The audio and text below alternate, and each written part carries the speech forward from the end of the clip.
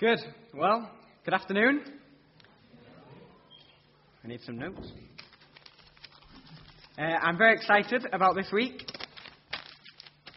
because, this week is the kind of second part of looking at the whole book of Job in 2 weeks, which is quite a challenge.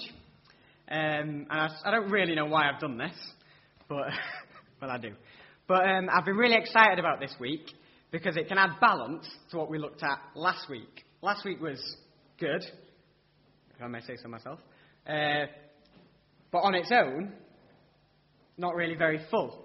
So this week, we can kind of add balance to that and give a good full picture of the book of Job. So I've been really excited to doing this week and preparing for it to just be able to kind of add the second half of it and to add a bit of balance. So we're going through the book of Job, and we're looking at two themes that run throughout the book of Job, side by side, all the way through, almost kind of wrestling with each other, these kind of two ideas. So last week, we looked at the idea of Job being an honest man. He didn't know everything. He was kind of very confused and in pain, and he was honest about that pain. And last week we looked at the idea that it's really important to come to suffering with an honest human heart. But not only that, we learned that it's actually having that honesty is an example of faith. Because if we believe in a loving God, then we should respond to suffering. Well, that doesn't make sense. Yeah? So that's kind of, we looked at this man, Job. If you weren't there last week, then that was a real shame, because we kind of did a real whistle-stop tour of what happens in the first 2 chapters of Job. This godly man who feared God and was righteous and godly, and then kind of how we can equate this, but God allowed the devil to kind of destroy Job's wealth and his possessions and everything that he had, his family. And the book of Job is really Job's response to that suffering. How does Job respond to it?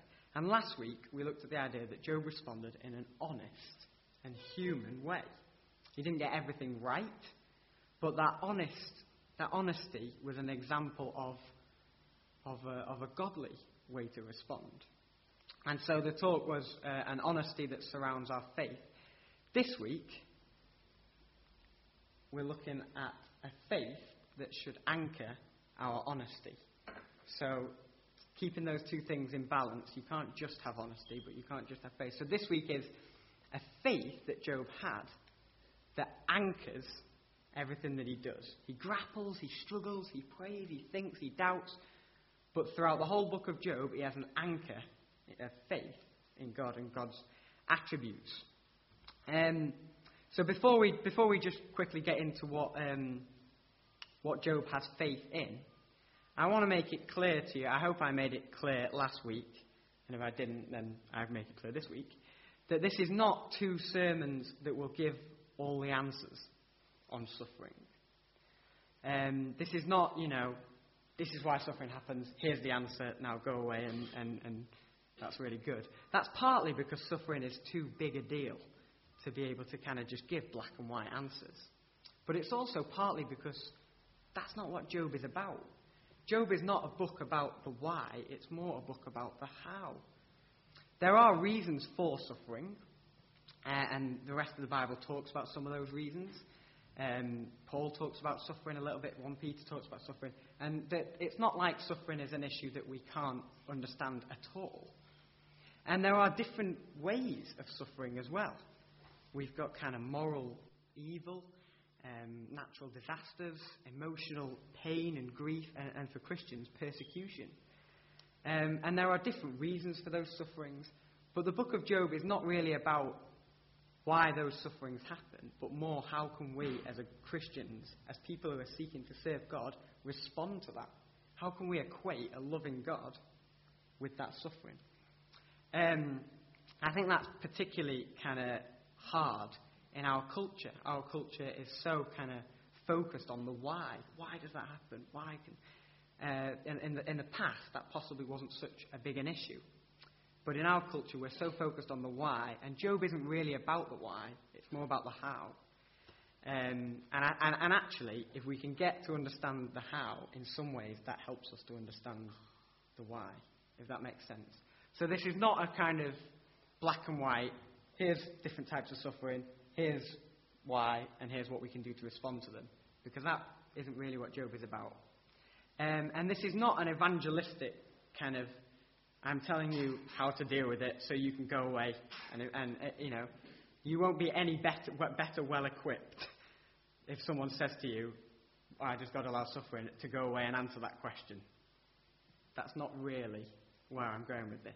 We're looking more about how as Christians, how as people who are serving God, can we respond to suffering in a way that kind of glorifies God, but, how can we equate a loving Father God with suffering? That's a hard question. So this week, after last week looking at Job's honesty, this week we come to Job's faith. And what is it that Job holds to in his pain? Job is commended by God. Job is commended by God in Job and in the rest of the Bible. And he's kind of known in church history as this man who had great faith. But what is it that he had faith in? What was his faith based upon? And before I put up my next slide, I just want to make it clear that amidst all of the faith that Job had, that was surrounded by confusion. You've got to kind of hold these two things together. Job did have this sure and steadfast faith in God, but at the same time, it was all kind of mixed up in his pain and suffering. I think a good way to think of it is, if Job was here today listening, and I said Job had great faith, I think he'd probably laugh. I don't think he thought he had great faith, if that makes sense. So that's possibly a good way to look at it. He did have great faith, he did hold to things, he did have a good sense of who God was, blah, blah, blah. But that was all mixed in with confusion and pain and hardship for Job. And we need to just kind of have a sense of that. It'd be very easy for a talk on Job's faith just to kind of be like, wow, look at this guy, he's so amazing, let's copy him. And I don't really want us to go there. I want us to remember that Job is human, Job is sinful, Job is messed up and mixed up, and he doesn't get everything right. But he does get a lot right. And what is it that Job holds to in his pain? What is it that Job has faith in? So I've got 3 points, and I've put them all up on the slide, all at once.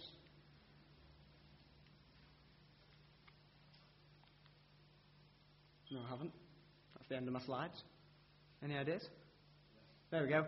Okay, and I've put them all up because they kind of interlink, and they kind of make sense in each other, rather than putting it one by one. So Job understands God, Job understands himself, and Job understands redemption. That's not a full understanding, but he kind of gets those. So what do I mean by that? First of all, when we're talking about Job understanding God, Job knows and has a sense that God is sovereign. He knows that God is in control of events. There's no point in Job when he starts to kind of say, God doesn't know what he's doing, or God's fallen asleep here, or God has lost control. Job kind of knows that God is sovereign and is in control. If you want to turn to Job, if you have your finger in the page, there's a little bit of flicking around again, but in Job chapter 21 and verse 22, Job says, "Can anyone teach knowledge to God?" There's a sense that Job knows that humans can't come to God and teach God things. God is supreme. God is sovereign. God is above all things. There's loads and loads of chapters in Job which have some of the most amazing imagery when Job's talking about God. And Job's saying, God is amazing. God made all these things. All these things are in God's hands. All these things are in God's control. I think in Job chapter 12 and verse 23, Job's talking about God making him and seeing his life as he's growing up and watching him and keeping hold of him, his hands upon him. There's this real sense for Job that God is in control. He talks about making nations great and then destroying them. Taking aside whether you think that God is bad or good, he's still in control. And Job knows that and has a sense of that and holds to that. And then secondly, he knows that God is supremely holy. Job has a real good grasp of God's holiness. In chapter 9 and verse 2, Job says, "How can a mortal be righteous before God?" What he's really saying there is, how can someone like me stand before God? I am sinful. God is far too holy for me to come anywhere near him. The friends kind of get this, but then they mess up on grace. They don't really understand grace. But they understand God's holiness. So Job has this sense that God is sovereign, but at the same time he understands that God is holy. And so Job, in his pain, in his confusion, in his kind of mixed up state, understands God to some degree. And he holds to that. He holds fast to that. Secondly, Job understands himself. Job knows that he is a sinner. Job knows that he has done things wrong in his life. There are a number of times in Job when he kind of maintains his innocence and calls himself blameless. And I'll kind of come on to that in a minute. But Job knows that something is wrong between him and God. Job knows that the relationship there is not quite right. There's a number of times when he kind of says, what I said in that chapter might have been wrong. What I said then was rash. In chapter 7 and verse 21, Job says, "Why can't God just pardon my sins?" Now that's quite a meaty verse. There's quite a lot in that. But that's saying that Job sinned. Job knew that he was a sinner. He knew he did things wrong. He knew that his life was not quite right with God. He had a good sense of God's holiness, and he had a good sense of his own sinfulness. And the relationship there, it was broken. Job was not a man who thought, "I'm okay." Do you get that? But at the same time, Job understands redemption. Job kind of knows that somehow God can provide redemption for him in the middle of his kind of God's holiness and his own sinfulness. Job knows that God can bring those two things together. If you turn to chapter 19, I started to read this one for our reading, but then thought I wouldn't. We'll read the other bit. Job chapter 19 is kind of like the middle of Job, the kind of crux, the thing that everything hangs on. And in the beginning of Job chapter 19, he's effectively cursing God. He's not quite cursing God, but he's effectively calling God a monster god. How long will you torment me? You know, it's not a really very nice picture of God in the beginning of Job chapter 19. And then in Job chapter 20, you don't need to turn to it, but in Job chapter 21, when he replies to Zophar, there's this sense that, you know, Job is like angry at God and he doesn't know what's going on. So on either side of Job chapter 19, you've got pain, you've got confusion, you've got anger, you've got distress, despair. But Job chapter 19 and verse 24, "Oh, that my words were recorded, that they were written on a scroll, that they were inscribed with an iron tool on lead, or engraved in rock forever. Why? Because I know that my Redeemer lives, and in the end he will stand upon the earth. And after my skin has been destroyed, yet in my flesh I will see God." Now there's quite a lot in those verses. But Job knows that something is wrong between him and God, but that God will provide a way for redemption. And that's really key. Job holds to that. He's not completely in despair. He's not kind of thinking, God has completely rejected me and I just might as well just go and wallow in my own self-pity. The world is over. Job knows that God, in his sovereignty and in his holiness, can provide a way for a sinner like Job to come to God. Now, as I say, all of that is tied up in his confusion. And the question of how much does Job understand redemption Is it more the case that Job wants redemption from his suffering rather than his sin? That's a tricky question. That's a hard question. I don't think we can fully know the answer to that. But Job paints the picture, the book of Job paints the picture that Job understands that there can be redemption between him, a sinner, and God, a holy God. Secondly, Job knows the difference between earthly and spiritual suffering. Let's just dwell upon what that means for a minute. This is my own kind of phrase. There's probably a better one to use that kind of scholars and things use, but I've come up with this one. Earthly and spiritual suffering. Spiritual suffering is suffering that we as Christians believe we all deserve because we are sinful.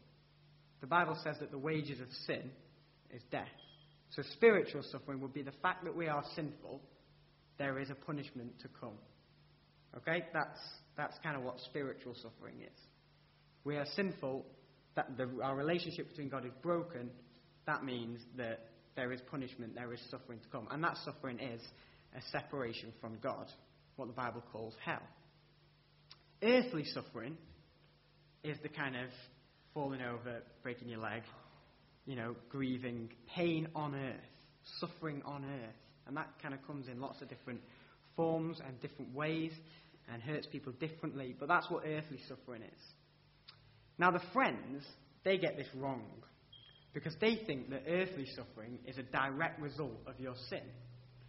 So if you swear, then you go and break your leg. If you kill someone, then someone else in your family dies. They think it's like a slot machine world. You put a little bit of good in, you get some good out. You put some bad in, you get bad out. That's their kind of worldview. But Job kind of knows that isn't quite right. Job's like, well, actually, when I look into the world, I can see that doesn't really make sense. There are good people that suffer. There are bad people that get away with it. How can you equate that? That doesn't match up with your worldview. And Job knows that. But at the same time, Job understands that suffering on earth is a direct result of sin. Because suffering came into the world when sin came into the world. So Job has not a perfect understanding, but a better understanding of suffering than the Friends do. He knows that his suffering is not quite a direct result of his sin. And that's why he can call himself innocent and blameless. Because he's thinking, wait a minute, this suffering doesn't really match up to what I've done in my life. If I'd been a really bad person, then this would make sense, but I haven't. So Job kind of can put those two things together. But at the same time, he's not saying, I am perfect. And Job's kind of saying, well, actually, I'm sin at the same time. So Job gets the difference between earthly suffering and spiritual suffering. That's why he can call himself innocent and blameless. That's why, in chapter 7 and verse 3, when Job says, why have I been allotted months of futility and nights of misery? That's why he can say that. Why is this happening to me? Because I haven't done anything wrong to deserve this. But at the same time, Job kind of knows that suffering is a result of sin, and he knows that the relationship is broken.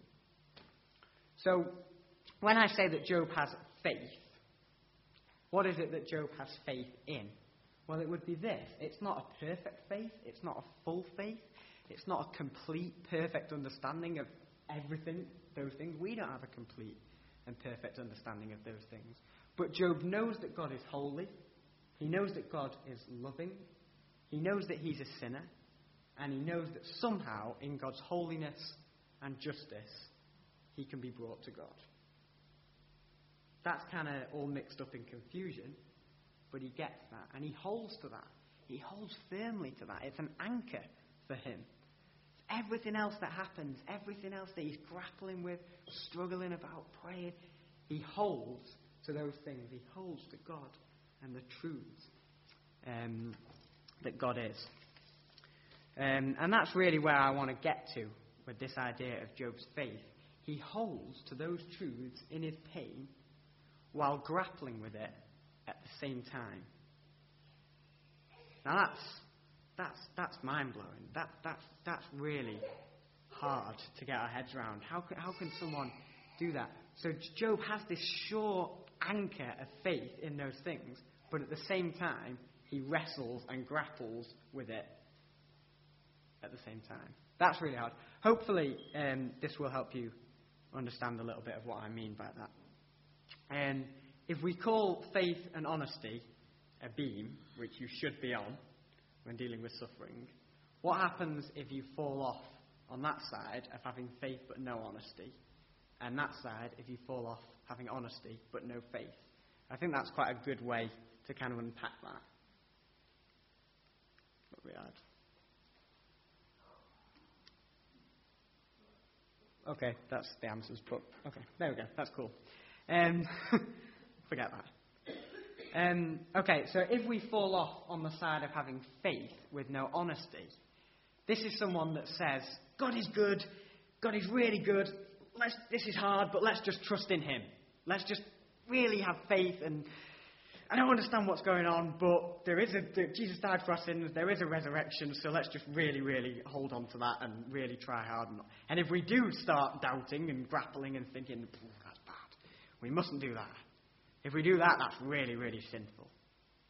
Is that we talked about this last week, is that a good way to respond? Well, that doesn't really, for a Christian who believes that God is love, that doesn't really answer the question.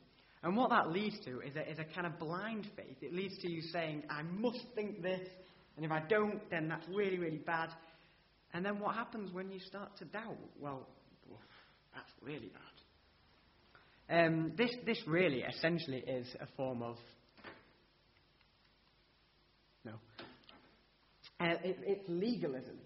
It's a black and white kind of, this is how to deal with suffering. If you don't deal with it like that, then that's really, really bad. And that just isn't quite right. Now, the people that generally will do this is the comforter. It's the person who comes to the sufferer and says, just pull yourself together. Just grit your teeth and get on with it. Jesus died for your sins. There is a resurrection. What's the problem? You know, this life is only 70, 80 years.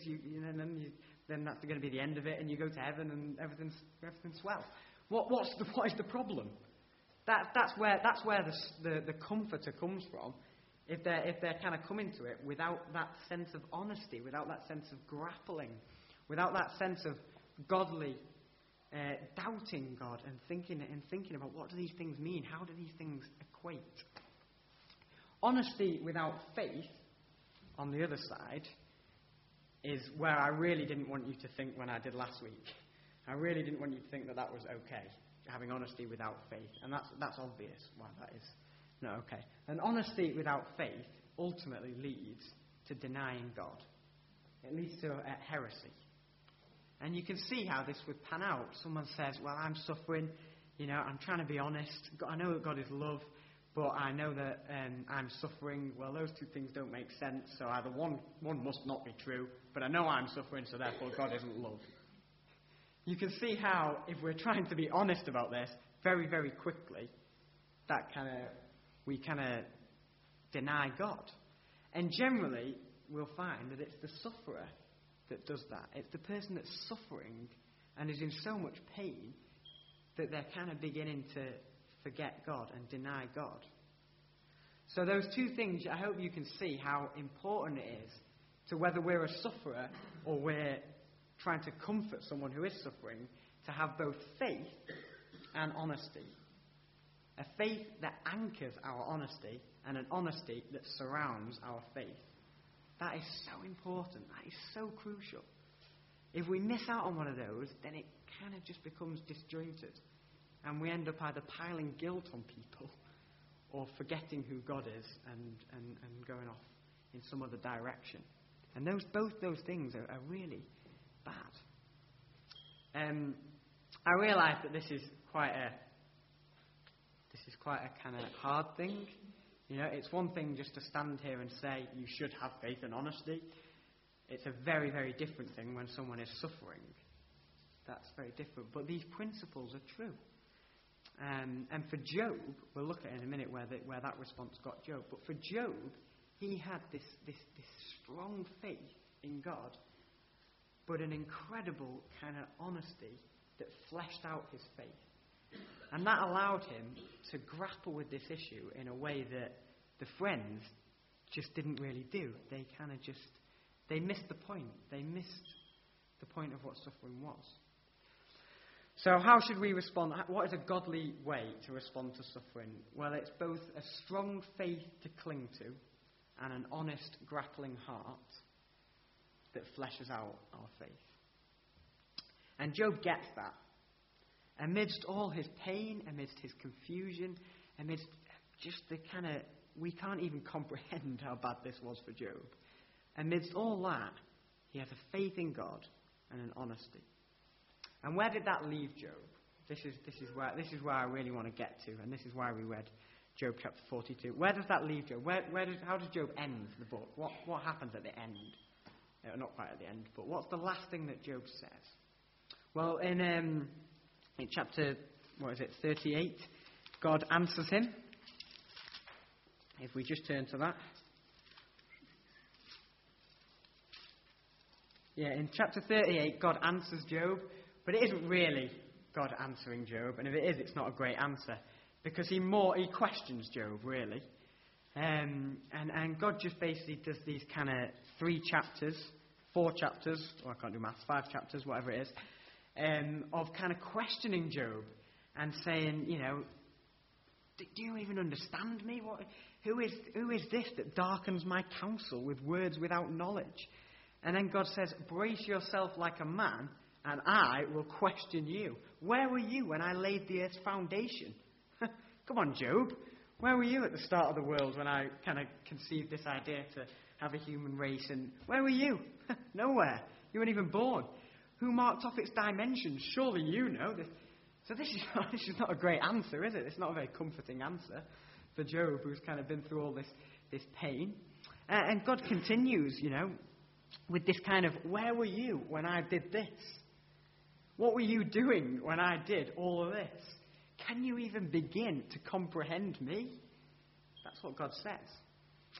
And where does that leave Job in chapter 42? We read the first 6 verses of 42. It's quite short, but there's quite a lot in this. We said at the start, what happens if I go to the next one? I forgot what my slides are. Oh no, go back. Good stuff. We said at the start that Job understands God, he understands himself, and he understands redemption. But at the end of Job, he has a greater knowledge of God. He has a better and more, not a complete knowledge, but a fuller knowledge of God. In chapter 42 and verse 2, Job says, I know that you can do all things. No plan of yours can be thwarted. So God gives this answer where he says, where were you when I did all this? And Job says, you're absolutely right. Where was I? I thought I could question you. I thought I could understand you. What Job's saying here is he goes from thinking that God is there to thinking that God is there. He kind of comes to this sense that God is so much more holy than he really thought. Job before is saying God is holy. Now, Job is on his knees because he can't even begin to comprehend God's holiness. This is kind of something that we see throughout the Bible. When people see God, their response is not, wow, I'm so great. Their response is, wow, God is so great.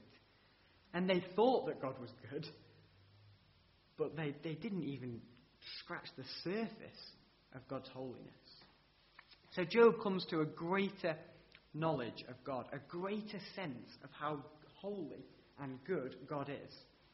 The second thing that he does is he comes to a greater knowledge of himself. He can understand himself better. Job chapter 42 and verse 6.